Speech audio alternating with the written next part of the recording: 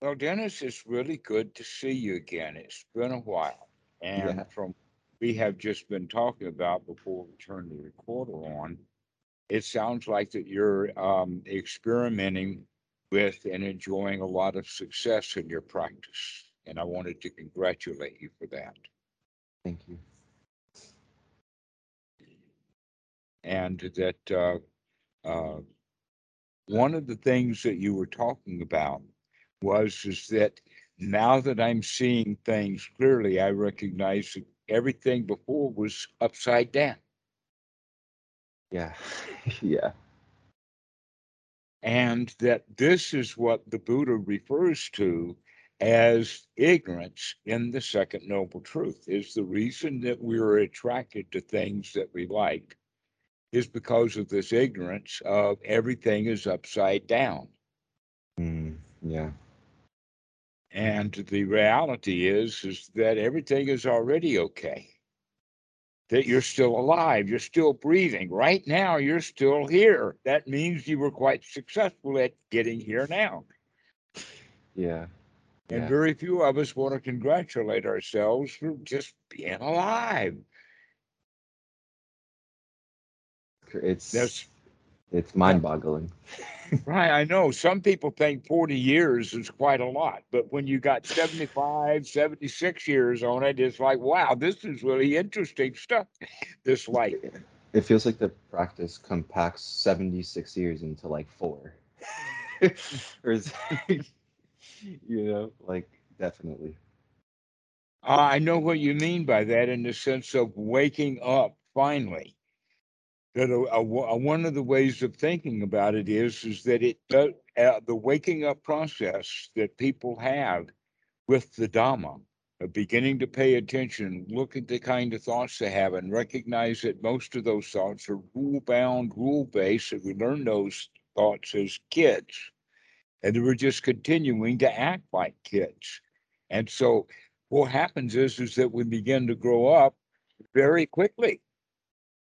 Yeah, We grow up really, really fast. That we put some years on in a great big hurry. There we were stuck at the age of 6 or 7 or 13 or whatever for 20 years.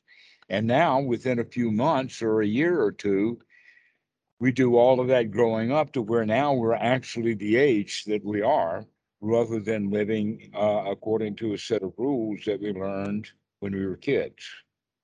yeah, yeah. That's the perfect way to say. I mean, it's almost like a natural thing. Hmm. So, you know. Well, it's also very well known. There are passages in the Bible that talk about that.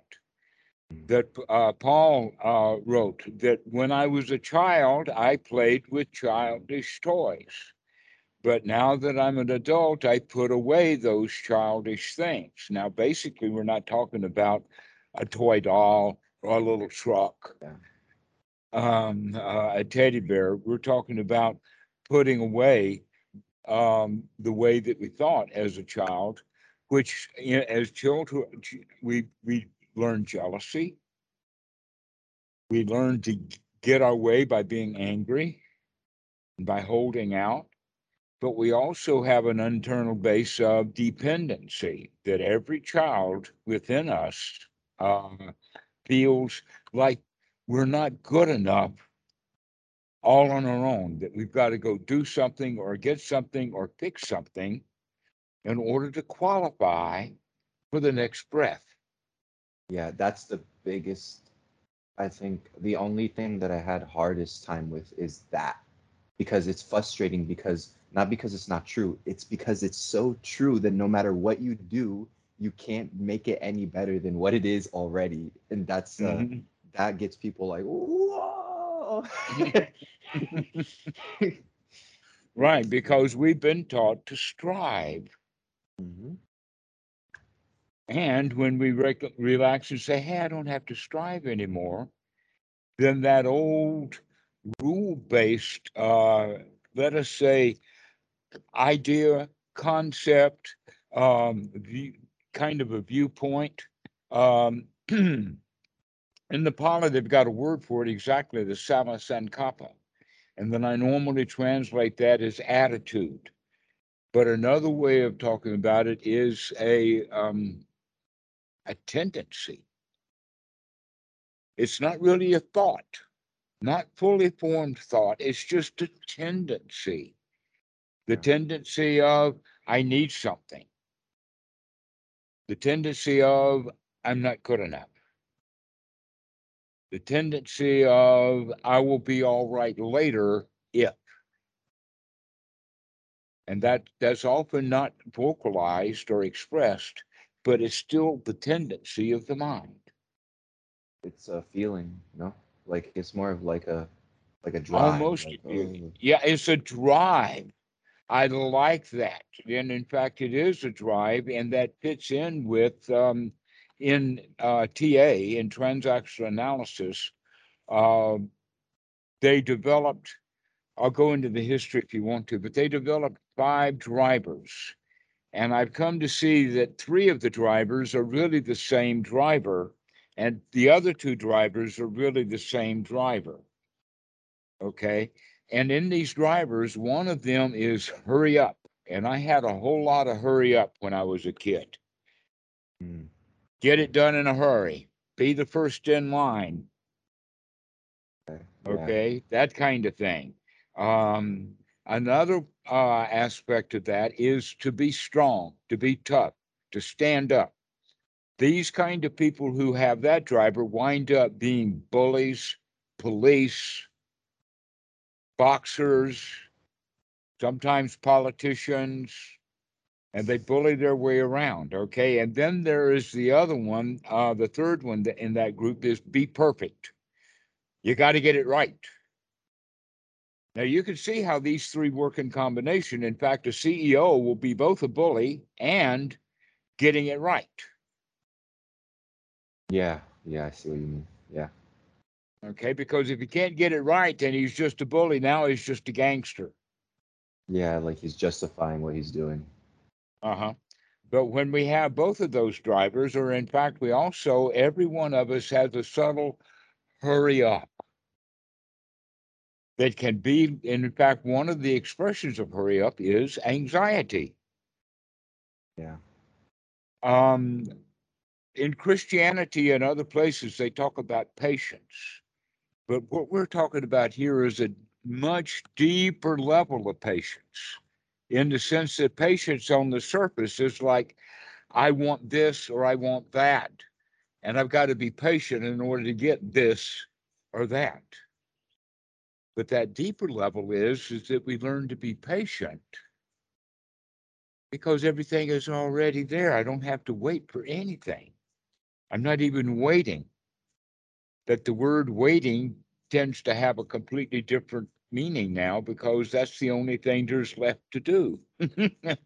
It's just waiting around, just hanging out. that's the thing that blows my mind the most is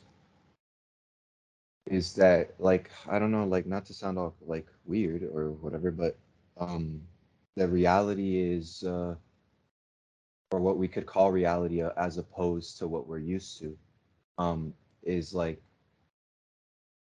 is completely, um already, like you said, it's already, like, it's effortless. It has no sense of, like, stuckness. Like, it has no sense of Hmm. stopping, like, stop. It doesn't have It's that. it's got no sense of being driven. Yeah, yeah.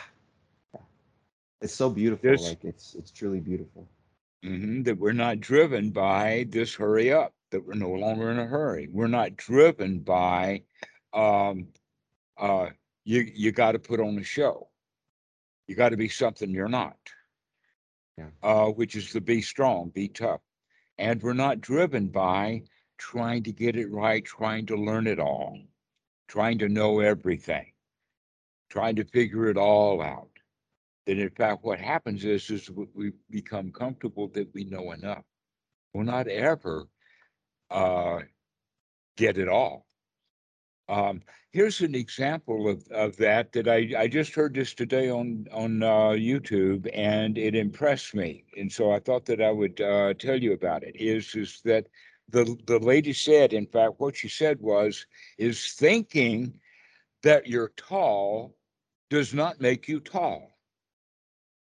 Yeah. All right. Okay. But guess what? Thinking that you're tall enough makes you tall enough. Yeah, yeah. It's like with time, even like how we experience time, like as opposed to like when you're thinking about all of the stuff that you're supposed to be doing, as opposed to just there's like that old Zen saying like being time, and it's like how you say it's like resting in that already patient, like it's Hmm. all like because it's weird how everything in your body and your senses, everything that isn't you is so much more chill. Like it seems Hmm. so much more like it doesn't notice you at all. Right. Right. Because it goes in reverse. That in fact, this is the whole quality of staring at somebody across the crowded room, and they immediately look to see who is it that's looking at them, and they Yeah. catch your eye immediately, and then you're shy, you look away. How is it that we know that? That's It's not a sixth sense, but it is picking up. It's almost like the body itself is an antenna. Yeah. And if we're paying attention to what the body's feeling, then we can pick up on all kinds of things that we didn't before. An example of that is that, and I'll start with it as this example, that elephants can hear their herd very, very far away, 50, 100 kilometers, something like that, because they can feel the ground with their great big feet. And the elephants that are traveling that distance away pound the earth and put enough vibration so that they can experience that feeling and orient themselves towards that herd so that they could catch up with it. Wow. That's They crazy. do that by sensing the way that you can sense things. And I do this with, in fact, one of the biggest diagnostic tools that I have in working with my network, especially hard drives, is my hand. To hold that hard drive and feel its clicks, its pops, its rotations, its spin ups, and that kind of stuff, because it's always got a music to it when it's working properly. Yeah. And I can hold that hard drive and feel what it's doing. A lot of people do that when they're racing cars, they feel the motorbike. They can sense everything that's happening in that motorbike because it's through the vibrations. Those vibrations are coming in from all over the body. Okay. And so there's a more of a sense to the body than just the way that we think of it in the sense of touch. That one of the ways of developing this is with the mudras, where you're putting your fingers very close to the thumbs without touching them until you can actually sense that, yeah, you can actually feel that thumb and index finger close to each other without actually touching, because the touch is a different feeling than this sense of connection.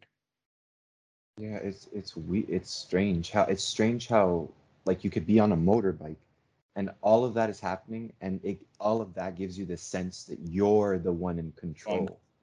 mhm. It's so crazy like how that works. Like there's no separation between the sense of like obviously it's not that you have control, it's just that it's making up this sense of like all these sensations are giving you this sense of something is happening right now.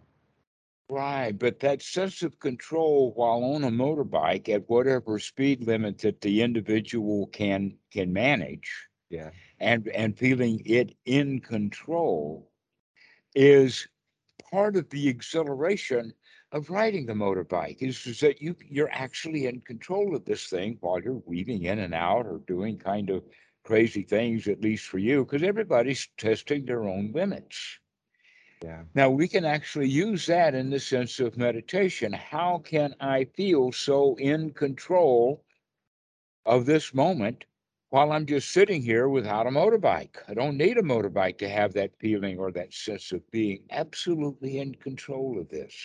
I can handle this. Yeah. And So it has weird. a sense of exhilaration to it. Exhilaration of the knowing that you got this. And so that point about the motorbike that you're making, yes. So if you've actually done that with motorbikes, or you've done that even with bicycles. I mean, I've had friends that could stand on one foot on the seat and the other one on the steering wheel or the steering bars, the handlebars in the middle, and steer it with the bottom of his foot What the on a heck? bicycle. I'm like, I don't know how people do that on bikes. I'm like, how the heck do you do that? Well, he was just an amateur. He was just playing around. Some of those guys can then jump up in the air and do a flip and land back in the same way. But I don't know that.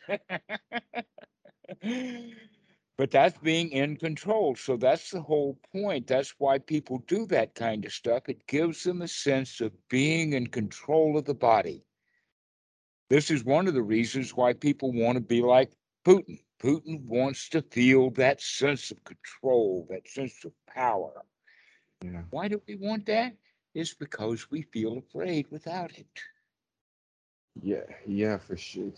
Well, yeah, because then everything's just, as it is, pretty much. And out of control, because that's the other side of being in control and knowing it that you're in control and the feeling of the exhilaration. The only other option is to feel out of control. But that's the crazy part is like all of the control is just stress. Like it's just like not understanding that there's nothing wrong, everything's cool. Ah, but that's actually the being in control, the one who is out of control. And by the way, we learned that when we were little kids. We came from a position at being born of being out of control. Yeah, And then we raised into childhood, and then we were first grade, and we're out of control, and the teacher's in control. And then we're out in the playground, we're out of control, the bully's in control. And all it goes on and on and on. And many of us grow up feeling out of control. And here you have Vladimir Putin, who has been working very hard to get his mind in control. And now he's trying to hold a war because yeah. he's got to maintain that sense of I'm in charge here, because he can't deal with things in his own mind. So, in fact, we're doing it by he's trying to control the motorbike called Ukraine. That dynamic exists in every relationship that isn't genuine. Like it exists in every, especially with men and women, like Mhm. especially. Like that's so obvious. So, you know, the, the power trip, yeah. especially the power trip of the man wanting the woman to be his mommy. Yep. And she doesn't want to be his mommy. She wants to be his friend or the mommy to other babies. Yeah. And that's one of those things that need to be resolved so that they're very happy with the relationship that they do have together, rather than um, the girl, for instance, getting the guy as a rough diamond, and she's going to take her little hammers and chisels, and she's going to put some facets on this guy. Yeah. Yeah. Yeah. It's so Want to funny make because him shine. I think that's one of the most intense ways you can learn how to be, like more in your own space and your own, like learn how to like do all this is like when you're able to love people without needing, like without having to make something out of it. That's really like it's difficult because you have to learn to do that. Like you have to learn, you know. It's a skill, Yeah. literally, it's a skill to be developed. Yeah. Absolutely. And these are part of the skills that we're developing. Uh, that in fact, the first part of the skill is learning to make friends with our better half. Then we learn to make friends with our dark side. And Yeah. when we're completely integrated with our in and our dark and our bright and our parent and our child and our adult and become unified, the skills that we have of doing that are the very skills that we need to deal with other people, whether they have that integration or not. Yeah, it's just like what blows my mind is how I'm alive and I learn all this. Like that's how what blows my mind is like how you learn this and you don't even know like how really. Like you just pay Well, attention and then like that's it. obviously, you know, yeah, it just That's boop. the whole of it is look, remember to look. And when you look and you find something there that needs to be, let us say, dealt with, we deal with it easily. And we Yeah. then gain the habit of, hey, I can deal with anything easily. Oh, an unwholesome thought, out it goes. I handle that just like, well, just throw the stuff out. This unwholesome, and everything becomes really easy. And so when we do that enough, then we begin to get the attitude, hey, everything's easy. And then we're not driven anymore because everything is already easy. There's nothing hard left. We're not in a hurry. We're not trying to be tough. We're not trying to get it right. Just everything is okay. Yeah, uh it's funny because like everything is okay and all that. And then there's like also the energy that gets released because everything's okay, you know, and Mhm. all that energy that you've been suppressing because holding it all back, you know. Right. And in fact, we've been spending a lot of energy and a lot of effort trying to hold it back, to where in fact it was holding itself up all along and it didn't need to be held back. It's very much like seeing somebody, you see the football players that they've got these big ramps and they take and put their elbow in it and up, two, three, four, and push on it.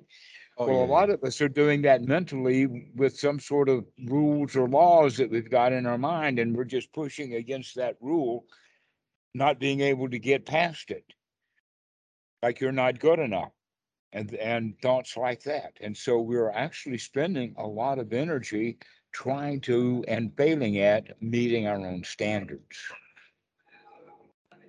Yeah, and you know, it's so crazy because it's like you like I already knew you were gonna relate to all this and because obviously Yeah, right, we're human, exactly. Y- yeah, it's like I think the biggest grow up part for me of like the last 2 years have been when I realized that the person I love the most, I couldn't love as much as I wanted because I realized that I failed to love myself and meet the standards that I always knew that I could be. And it wasn't like an inadequate thing. It was like, oh, like it's not even about that. It's like the only reason I never met them is because I thought I couldn't. Like I thought Mhm. that there was a problem with me, that there was like it's who I am. It's not my standards. It's who I am naturally. Like That's and a that really good example of look how much effort you put into you're not good enough. yeah, it's like this old joke. It's like you do everything you want only at the end to get the opposite of what you intended. You know? Uh-huh. It's like because you kept like you I don't it's like so weird. It's so weird how life it's just different. It's just different because it's like I mean for me it's still new, so it's like it's still kind of like wow, like everything is still so like uh it's how everything reflects differently. It's like how the Buddha uses the word convention and then the word like the reality, and how Hmm. each play with each other and react to one another, and how it all kind of mingles together. And it's like so strange how um how obvious it is, and then it's like the more you realize how obvious it is, the more funny it is because it's it's like how you know you're like wow, but you know how, but you don't.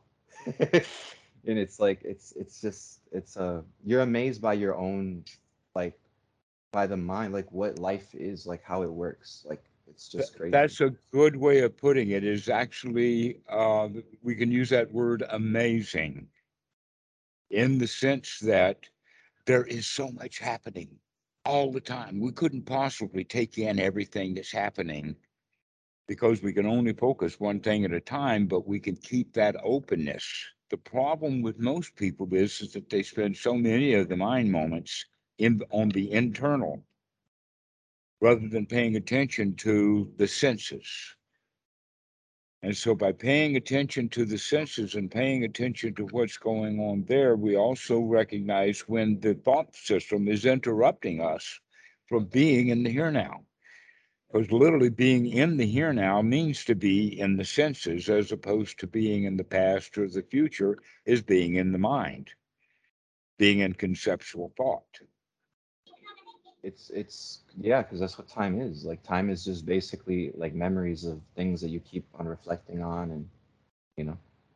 That's right. Time is an illusion, and that it's true that there is movement, and movement goes in cycles. And what we call a year and think of as time is nothing but the interrelationship between the earth and the sun. And that it's actually, you probably heard that there is not 24 hours in a day. Why do the clocks all have 24 hours a day when in fact it's only 23 hours and 56 minutes Okay. to do one circle? To do exactly one circle takes 23 hours and 56 minutes and a few points. Why do we measure it as um, 24 hours? Is because by the time the Earth has moved around in a circle, it's also moved forwards in distance. So its relationship to the sun is different now, and it needs an additional 4 minutes to catch up to be actually high noon. Wow, that's crazy. I never knew that at all. Our time is 4 minutes delayed. We're 4 minutes Well, behind. one full circle is not a day. One full circle plus the amount of time that we have, our distance that the Earth has moved in order for it to line up so that the sun is directly overhead again. That's crazy. It's like how the heck, how does the Earth know? It Like, doesn't. It's just spinning around. It's the humans that know. okay, wow, yeah, okay. It's only the humans that know this, and we've done that through observation. But you have to look really closely to see that the Earth spins in 23 hours and 56 minutes in one full rotation. But it takes just a little bit more for the sun to line up to make it high noon again. It's interesting how you mentioned that time is actually like, because these are like gradations of the same experience. So like it's like time is actually movement, but then if you look closer to movement, it's still. And then if you look close enough, it's actually both. And then if you look It's close enough, it's like you can't tell the difference. You know? exactly. So we go down into that kind of reality, but we can also see that same procedure by going down into the mind. At first, our thoughts, when we're beginning our practice, our thoughts look really solid, big, tough, me. And as we practice more and more and begin to recognize that we can change that thought anytime that we want to, it becomes less real, less physical, and more like a bubble or a sea foam. Yeah. That in fact, that's one of the descriptions of that everything is like sea foam because that's where the mind is. It's just bubbling, popping a new bubble about once every tenth of a second or so. And that's all we are is just a bubbling. So if that's true, then we can bubble green instead of blue. Just because we had a blue bubble doesn't mean we got to stay a blue bubble, which is the way that we have been trained. But now we just recognize that we can change the mind to be anything that we want to. We don't have to get in and stay in that groove that we picked up when we were kids. It's all, it's it's great because like I remember like I really was struggling with like the monk and like wanting to be a monk and not wanting to be a monk, and I don't know if you remember that, but I remember Yes, that I one. do. I do. I remember. It's so funny because now it's like it doesn't even matter. Like it's almost like, of course, like it's tempting and all that, and like it's lovely and everything, but it's almost like if it's meant to be, it's meant to be, and if it's not meant to be, it's meant to be. But I could still be happy. Like that was never about being like that has nothing to do with being a monk. it's like, Uh-huh. being happy has nothing to like, of course there's like, you know what I mean. So, I it's like, do, yeah, precisely. In fact, a lot of people want to be a monk, want to be a monk. They make themselves miserable wanting to be a monk. They work really hard, then they finally ordain, and then after they become a monk, they're still working really hard. They're not a good enough monk. it's like And they could enjoying have your life. dropped all of that struggle with or without the ordination. The ordination is optional. Yeah, it's crazy. I don't know, like I know why, but it's like, man, you look back on yourself and you're like, what? Like, why were you tripping so much? But it's like, and also like, I think it's because I personally try to avoid sadness, like try to Mhm. avoid pain, try to avoid relationship, try to avoid. I think that's what most people think like all of this is for, is to avoid relationship, which is like the opposite of what this is. It's probably so intimate and so like, um it's like so different because like I think when you read it with the lens of like I hate life and this is for me to stop, to like get out of this, it's like you get this impression that the Buddha is this person that's just like crazy and trying to make your life like this solid brick that doesn't do anything. And that's how I saw it. But now it's like, oh no, it's actually the complete opposite, and it's almost like a fairy tale if you really want to match it up, because most people think this is a waste of time and all that, and in Mhm. reality it's kind of funny because they're doing it anyways. They're already doing it regardless of, that's the beauty of it. It's like it's almost like you're just amazed by like how people do it, and they're talking to you and they have this personality and everything, and it's like they're doing the same thing you're doing, you just know, like you said. And I think that's the only difference, like between like you used to mention a noble mind and a human mind, like a normal human mind. And then Uh-huh. it's like a noble mind knows that this is all like it's greater than the context in which you find yourself in. Hmm. Yeah. Yes, and that the quality of life itself is that most valuable thing. Yes. Yeah. Being alive, staying alive, being able to take that next breath is so marvelous. Just one more breath. This will do. Don't have to worry about the future. Just let's take this breath. And yeah, it's like that's you said this thing a long time ago when I was like right on like kind of like on the edge of like kind of going through a lot of things. And you said like now you're gonna like start to discover who you really are. Like you're gonna really start to discover like, oh, like all these years you've been doing this, like you've been acting this out and doing these things, and then now, because all these things are basically like coming up, and now you get to like really know who you are, and that's in that sense of, well, Mhm. go ahead and really look. And it's almost crazy because I don't know if this is all just self-prophecy and you're just doing it because you're just doing the effort to figure things out. um but it's almost like funny because no matter, like, you can say like, oh, you already been through all this, so you already know how this goes, you already know the process and how this kind of works out. And that's what's funny, is like humanity is just like this weird clunky thing that you can kind of unbox in the same way. And everybody kind of has the same thing, it's like the same way. And what's crazy is there's no humans, it's just like, it's like what people say is that uniqueness. Everything is so unique in its own way. Well, one of the ways of looking at it is that um, the Dhamma itself, when we first start looking at the Dhamma, it's complicated. It's got three of this and four of that and six of those and four more of these things and eight of that and 12 of this and 16 of those, and on those numbering systems kind of go. The actual rationale behind that is those numbering systems just are mnemonics to help the teachers and the ones who were studying the Dhamma to remember that there are five aggregates and you have to count them up and get them all five. And there's also five hindrances. You need to count them up and get them all five, like that.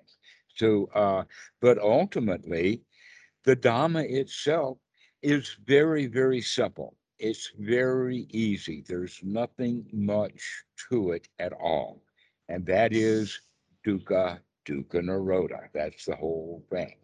And we can also get a little more complexity into it by understanding it in the sense of the Four Noble Truths, that there is dukkha, there is reasons and causes. And when you don't have those reasons and causes, you feel a whole lot better.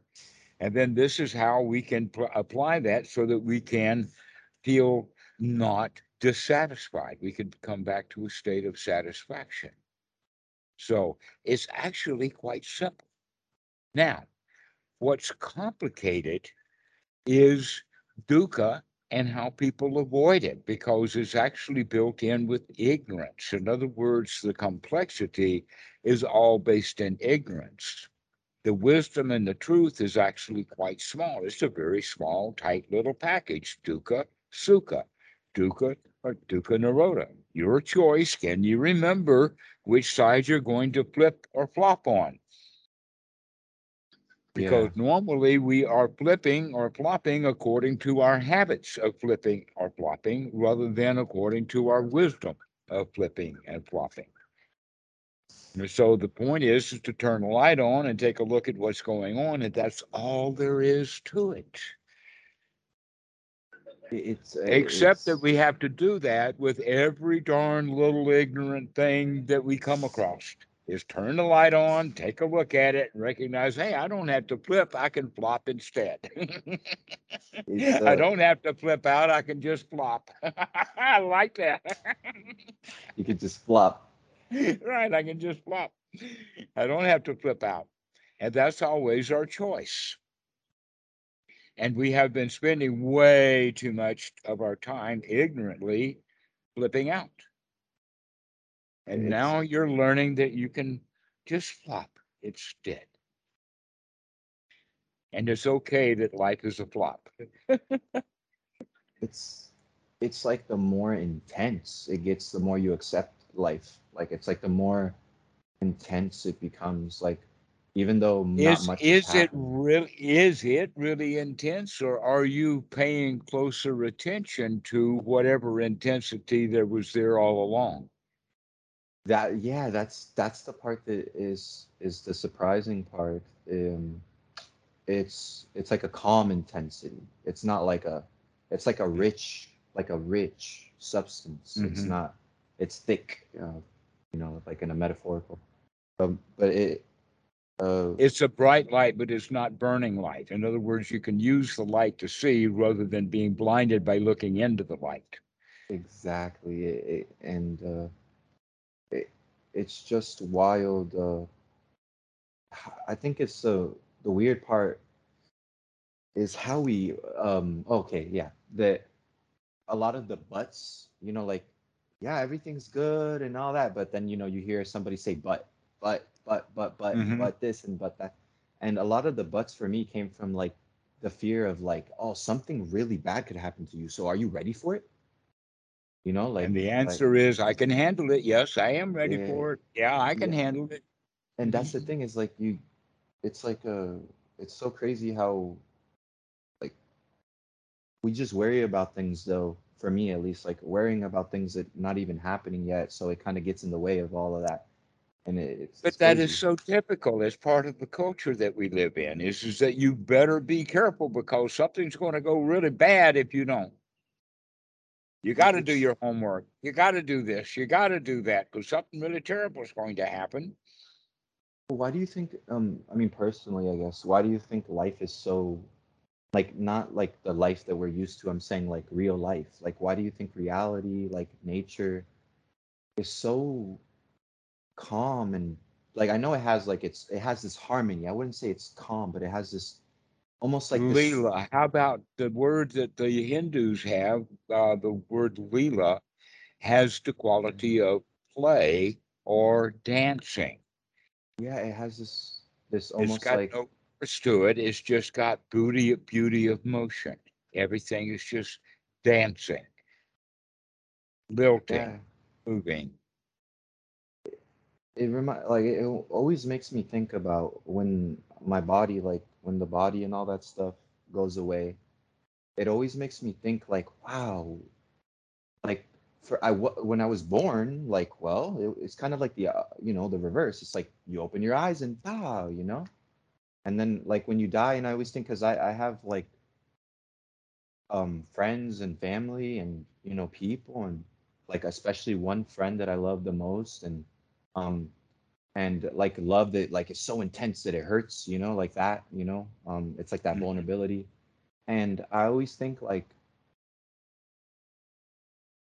I'm sorry, I'm getting like teary because it's like emotional, Uh-huh. but it's always like, how do, like, I know, like, I'm not saying how, but um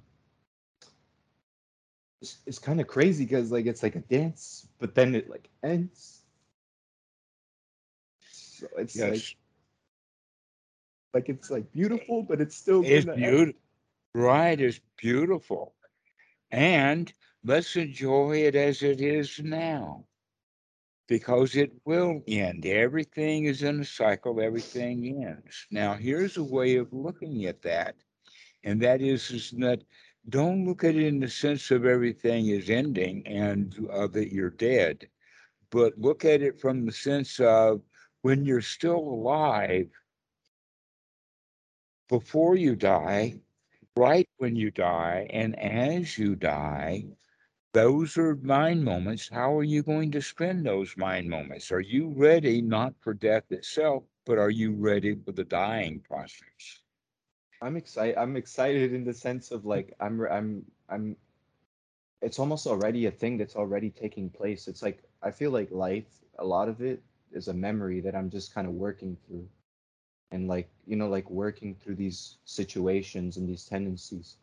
And I guess like when I realize like when you love someone, like when you find that dearest, nearest, like the Buddha talks about the dearest of the dear, you know, um, it's because it's a different type of quality because you're like super um in love and attached, and so it's how does that end? Like you can't believe it because it's so amazing and all. So, and I don't know. That's something more like, and you can't really think it. It's a feeling, like it's like something that works Right. itself out. But yeah, Well, here's how it does work itself out, and it does it with feeling or thinking, in fact. And that is that if you know in advance that when you lose something that is dear, that will bring on grief, you can plan on it in advance and sort of recognizing, it can be a dog or a girlfriend or a laptop or whatever that we have that we find is dear. It's good to occasionally have a thought about this laptop's going to die. That dog is going to die. That bird that Kitty found the other day, I thought it was going to die that night, but it waited 4 days to die. And she became quite attached to it. So I was very surprised that when the bird died, she took care of it herself. She didn't even have to come crying to me about the bird dying. But everything dies. The yeah, question is, are you ready for that to happen, even if what is dying is so dear to you that it's your own life itself? yeah. We It's know that we're going to die. Plan on dying. Think about dying. Think about all the ways that you could die. You can brush aside all the instant deaths, like out of the blue, we're just sitting here and then a gun goes off and I'm dead, or that a bomb blows up. No, think about it in the sense of having fallen out of an airplane. you have time. And we have time, right? Because we almost all death has that time. The other possibility is dying in one's sleep. But even then, there is a dying process. You should have been paying attention, even in your Right. sleep. And that's the whole idea. Then a lot of people, the cowboys talk about that they want to die with their boots on. What does that Mm, mean? They want to die in action. They don't want to be sick in bed and dying from the sickness. If I'm Yeah. going to get shot, let me not be lying in bed for days and days, wounded and die. Let me go ahead and die right there on the battlefield with my boots on. Okay, that's one of the mentalities, and so we can play with this kind of stuff, recognizing that you're going to die. It's like the war. Everybody's. How are you going to do that? What preferences do you have? Because you don't have any preferences over whether you are going to die or not. For sure, it's going to happen. How are you going to handle that? It, How are it, you going to how are you it's going to breathe? it's What are you similar going to how say? it's similar to how I handled, I think, the inadequacy, because it's really that. It's really like people. I think like with it's like you think you're gonna lose everything. Like you think you're gonna lose all this stuff, and but it's I think it hits you. Like I don't think it hits people like until they die because they don't have anything they love more than themselves when they're like Ah, when they're living, so they don't know how that precisely feels. so. You know? Exactly so. So let's deal now Yeah. with the loss of things mentally before we actually lose them. So that when we do lose them, whether it's a laptop or a dog or your own life, you're ready to let it go. That's what I mean about how are you going to spend your last mind moments? How are you going to spend it clinging to life?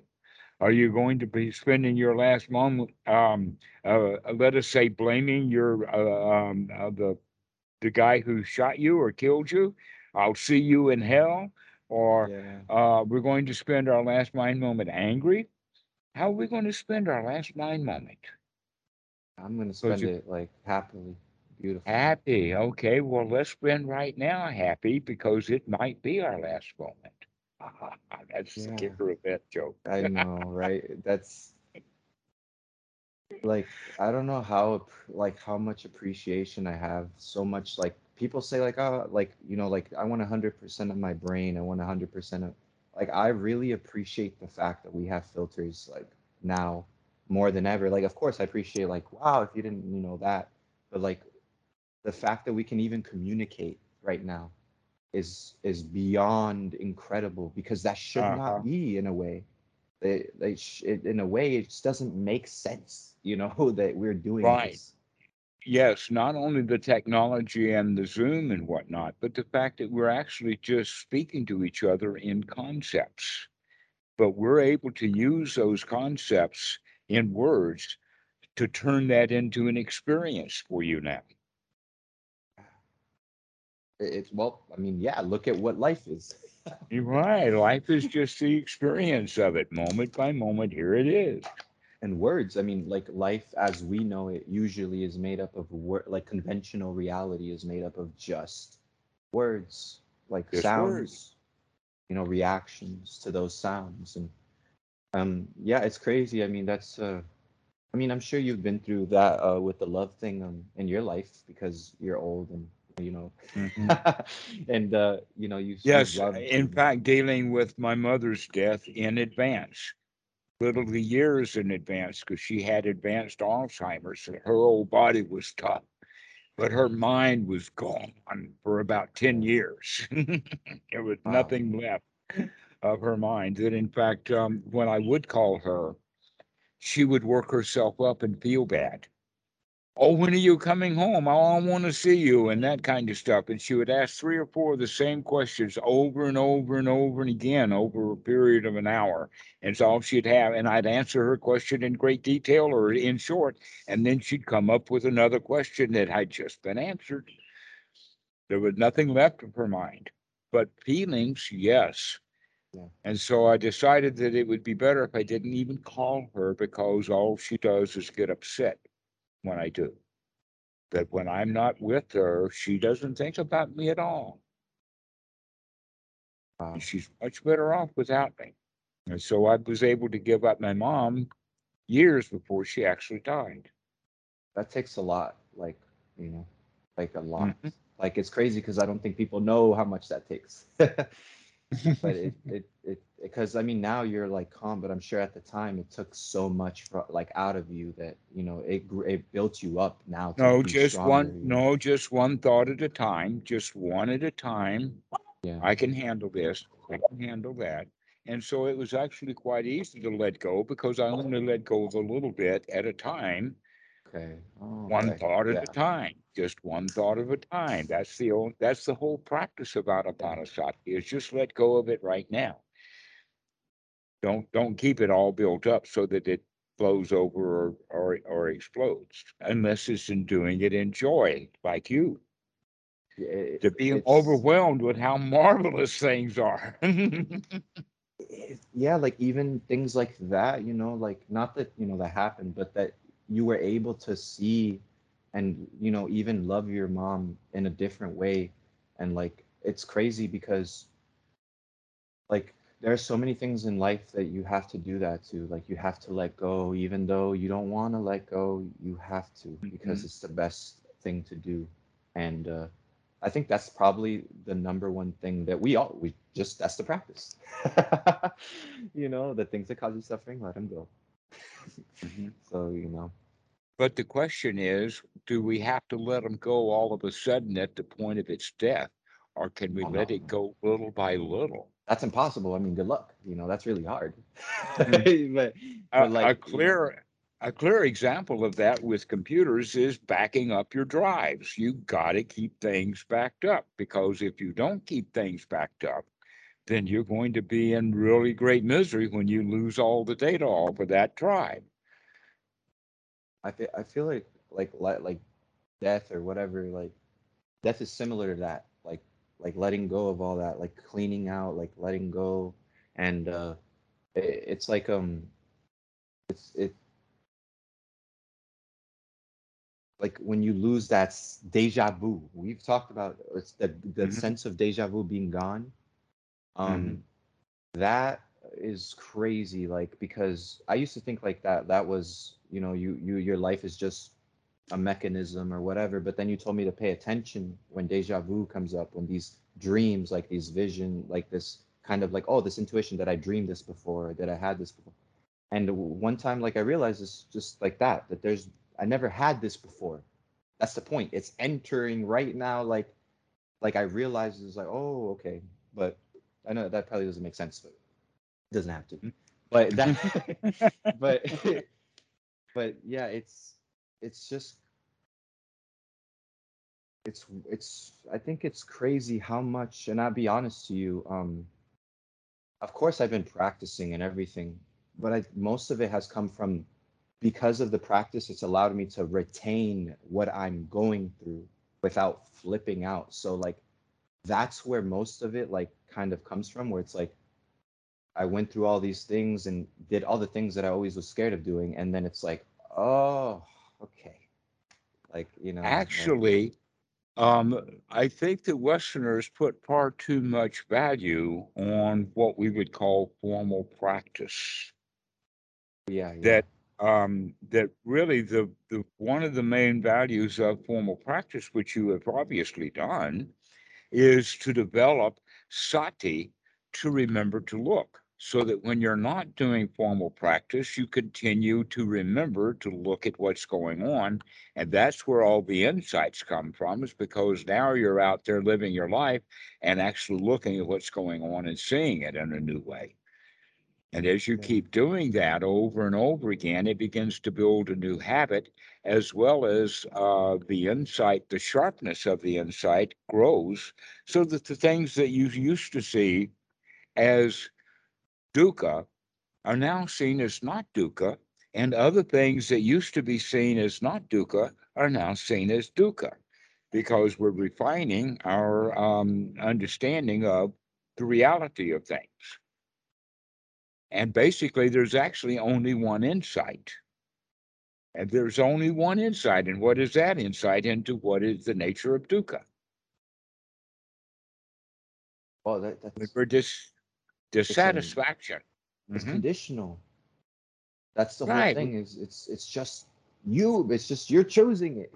That's what Yes, makes it not choosing it something. exactly. That's where it's all coming from, is our choice every time. And we choose it ignorantly Yeah, yeah, yeah. rather than wisely.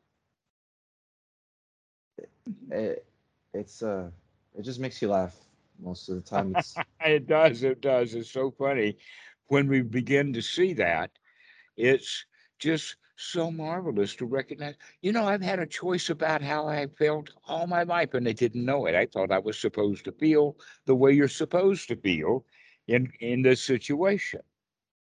It's it it's so mind blowing. I don't know. Like it's just like you realize it. You're like, and it's not even like a realization. It's like a you know how like people meditate and we wait for this moment to arise and come down and grace us. But like for me, it's like oh I've like it's like waking up from like a hangover, right? Like when if you've ever drank before, like in your young days, like you wake up and you're like, wait, what? You're not like, well, how did I get here? You're like, oh, or it's crazy, or you it's really like blacking out. It really is that ignorant state of you just kind of dissociate from reality, and people have that already, as they grow up, all that tendency. Actually, you could say that one of the places that happens a lot is in business meetings, where Mm, people are not paying attention to what the meeting is going on. They're thinking about going home. They're thinking about how they like or dislike other people in the room and whatnot like that. And basically, what happens in the business meeting, most of the people miss yeah, yeah, I because they're mean, not paying attention to what's happening in the business meeting.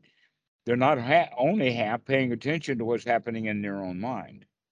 And so they're divided back and forth and back and forth. And so learning to focus on anything is a skill, to be able to apply the mind to something and let it stay there rather than jumping around so much. and um it's the way that a monk lives her or his life, and the way that um a layperson, I've realized how similar it is in the way, obviously, that we approach everything, obviously, because it's the same way. Hmm. But it's funny because like like if a monk was in the world, like a fully ordained monk who who is practicing the practice and is having insight and is fully developed in the practice, like flip that over, he lives in the world, all that is a person who's happy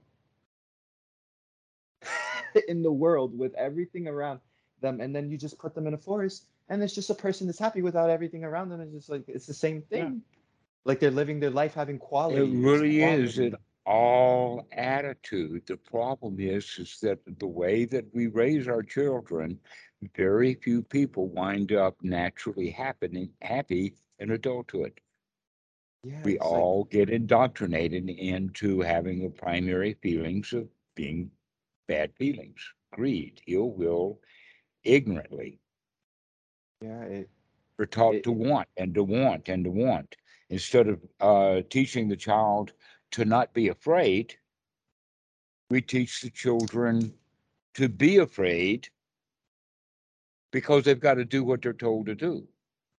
In fact, I've got an example of that. That when mom or the teacher or I would talk really straight to Kitty, like she's done something wrong, pay attention and look at what we're doing, she would become afraid and start to cry, which meant then that mom and the teachers are going to get angry at her, which means she's going to cry some more. And I kept telling her, Kitty, don't be afraid of mom. Don't be afraid of her. And so then came sweet. along, it has to do with the dog. So the dog becomes a teacher of Kitty. And this is what happened. The dogs are not allowed on the bed, but sometimes they do. And the game is that they only come on the bed when mom is not at home. If Oh mom is my at god. home, there's no way they'll get on the bed. But when dad's home and in the bed, they'll get on the bed too, like early in the morning after mom goes to work. So that's the situation. So Kitty decides that she's going to take photos of the dogs to show mom that the dog has been on the bed, right? And so she approaches the dog with this camera as if it were a stick or something. And now that it's happened several times, I point out to Kitty, look how terrified Lucky is. And she's so terrified she can't even get off the bed, which is what she knows she's supposed to do, just like you do. When you start to cry, you know what you're supposed to do, but you're crying so hard and so afraid you can't do what you know needs to be done to get mom off your back, for instance. And she picked that up. She recognized that she was just behaving exactly the same way that the dog was behaving, afraid. When the dog was afraid, the dog was too stupid while afraid to get off the bed. But if mom is on the porch, if mom comes into the house, the dogs are lickety split off the bed. They know that she's coming. So they know how to get off the bed in a hurry. But when Kitty's approaching with the camera, they get really afraid. And Kitty learned that. In fact, I'd already told you about the story of the bird, that the bird died, and she was able to handle that without crying or being afraid or uptight about her little bird dying. The same way with her vaccine. She just got her vaccine, the first shot, the kids' vaccine. They've got them in Thailand now, and she's had her first shot just today. And I asked her, how was it? Did you cry? No, I didn't cry. That's amazing. I can handle that. And so yeah, I'm really pleased that that the dogs were a teacher for her so that we can learn to not be afraid. Because if we're afraid, we can't perform.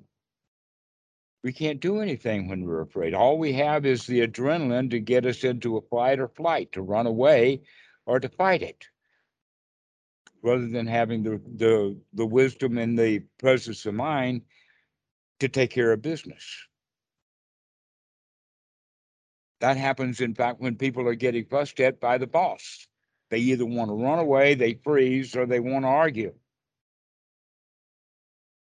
When the boss is really what he wants is for them to listen and learn. It, yeah, it's I think that's too. It's like humble, you know. It's like having a teacher and all that, and um, I think like learning how to discipline yourself, and it's part of just learning how to be here now and not. Being here now, exactly. To not give in to those fears that we picked up in childhood.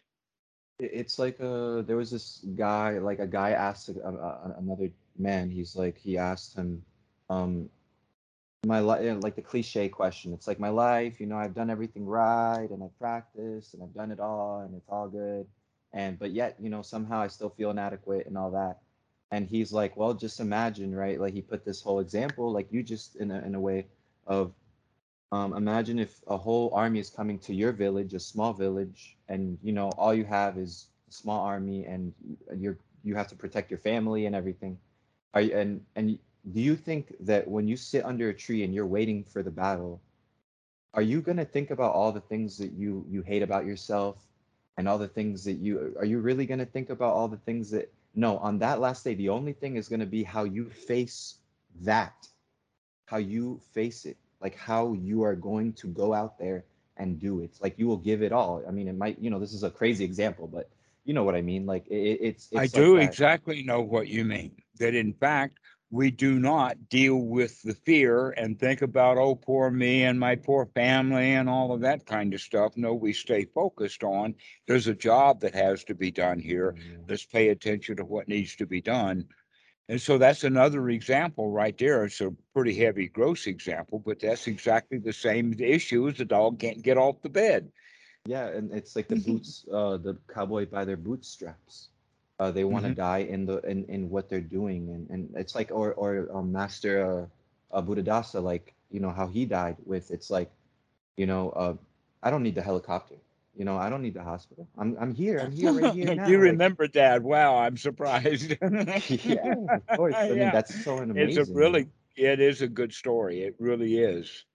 That It's like he can handle dying right here. He doesn't have to go flying a helicopter to die. He can do that right here. yeah, like most people would like a ceremony, flowers, or chill, everything around. Like it's like in reality, it's like that already happened. Like like you don't need all that. It's already gone. Like you just Mhm. it's okay. Like Fine. They don't have to celebrate my life or my death. I'm celebrating it right now myself.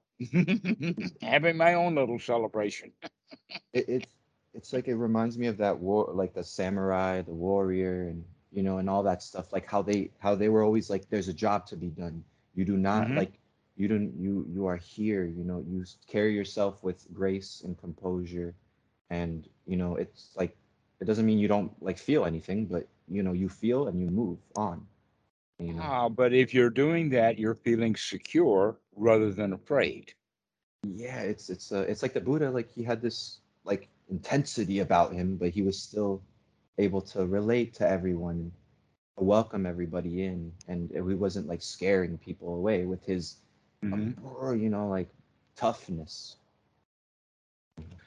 Well, uh, one example that we can use, the Pali word for fear is baya, and that they have abaya, which is not fear, but it's been translated into English as fearlessness.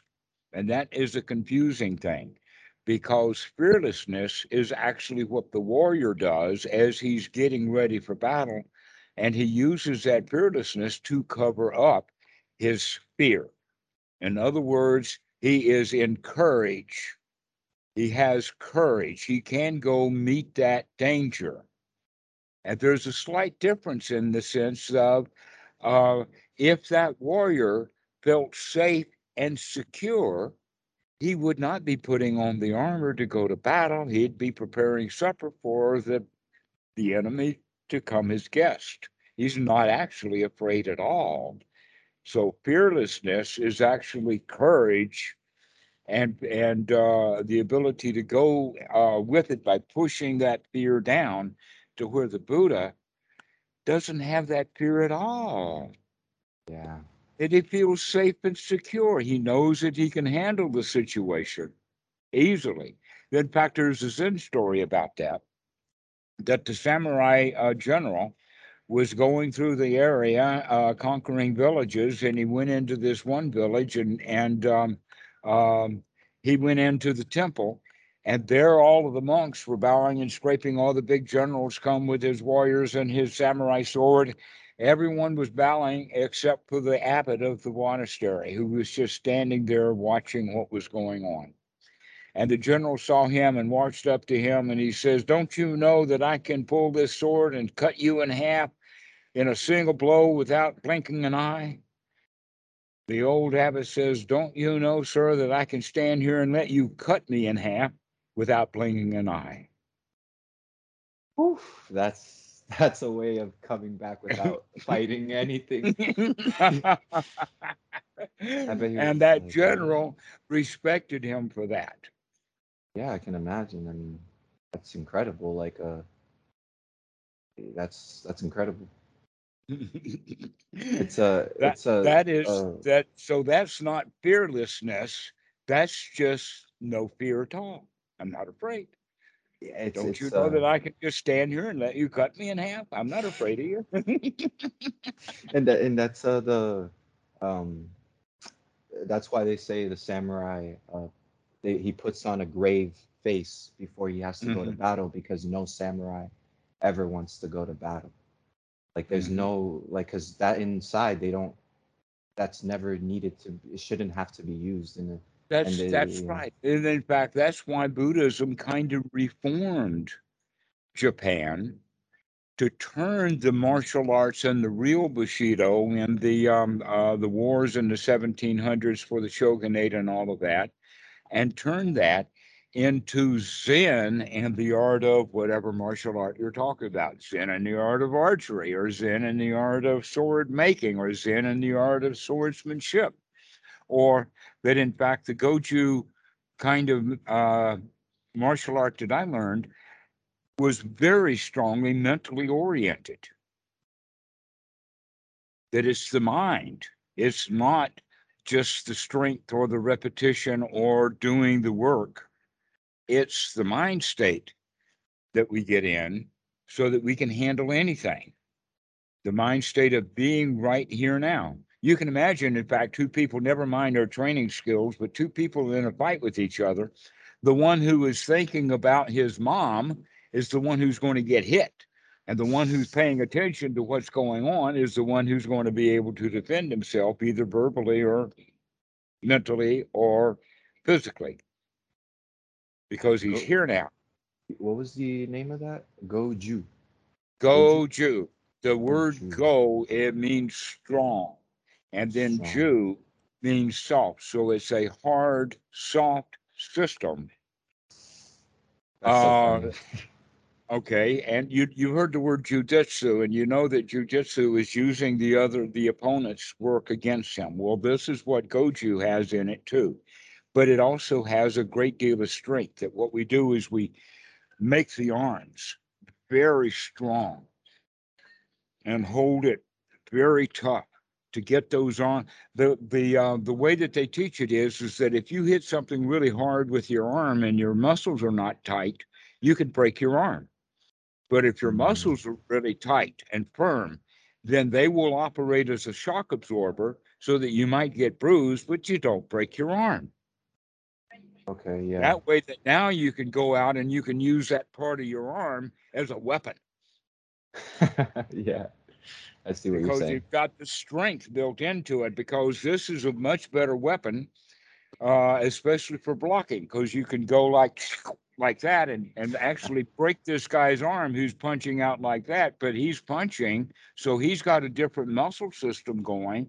And when I take my tight muscles and bang into his arm, I can literally break his arm. I've actually knocked a gun out of a cop's hand by doing that. Oh, for real? Wow. For real. That's, yeah, like I never heard of Goju, but that's cool. I never heard of that type of martial arts. But Yes, well, it's from Okinawa, but it's definitely Japanese. It is definitely Zen. that's so cool. Like it's definitely interesting how all this translates, all of these martial arts and all these arts translate to this internal, like we can internalize it and just make it something like resonates with this practice and so forth. But it's very interesting. Um, Hmm. And it has two main components to it: speed and attitude, mm, which are exactly the two components that we need for yeah, Anapanasati.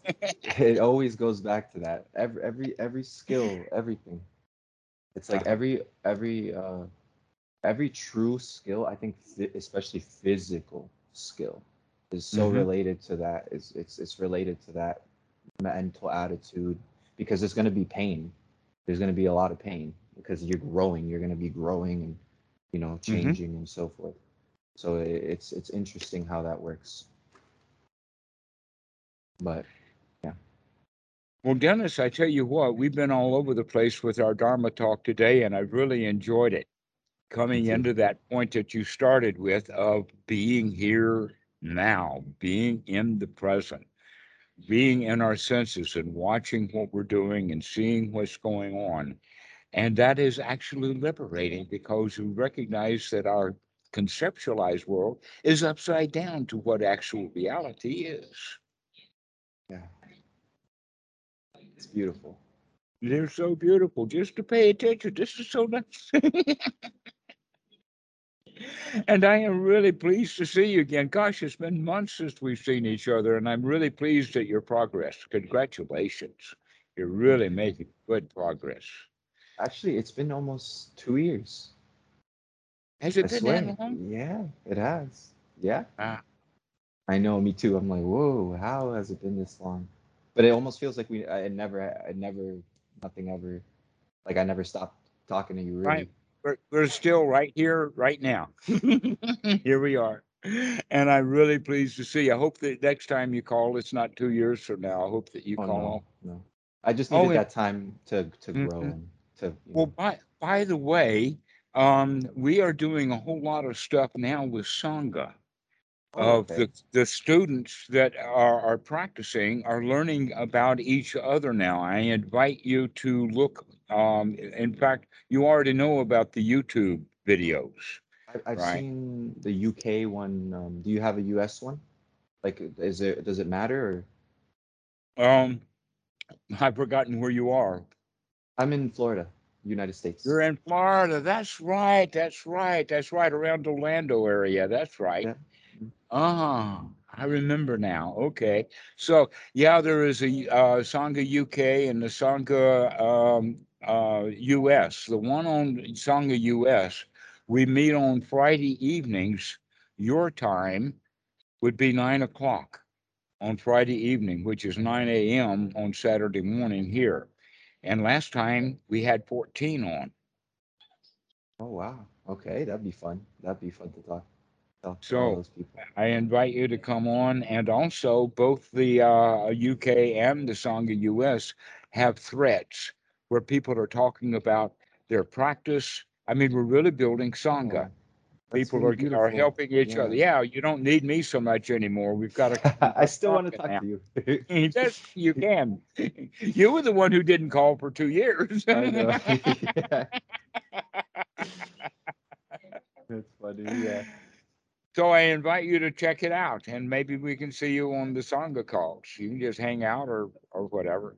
Definitely. Yeah. I'd love to meet new people and, talk to the people, like the people, talk to all of my Ex- friends. Yeah. Excellent, excellent. All right, well, we'll see you soon. Thank you, Dhammarato. Uh-huh. Happy to see you today. So happy. Bye.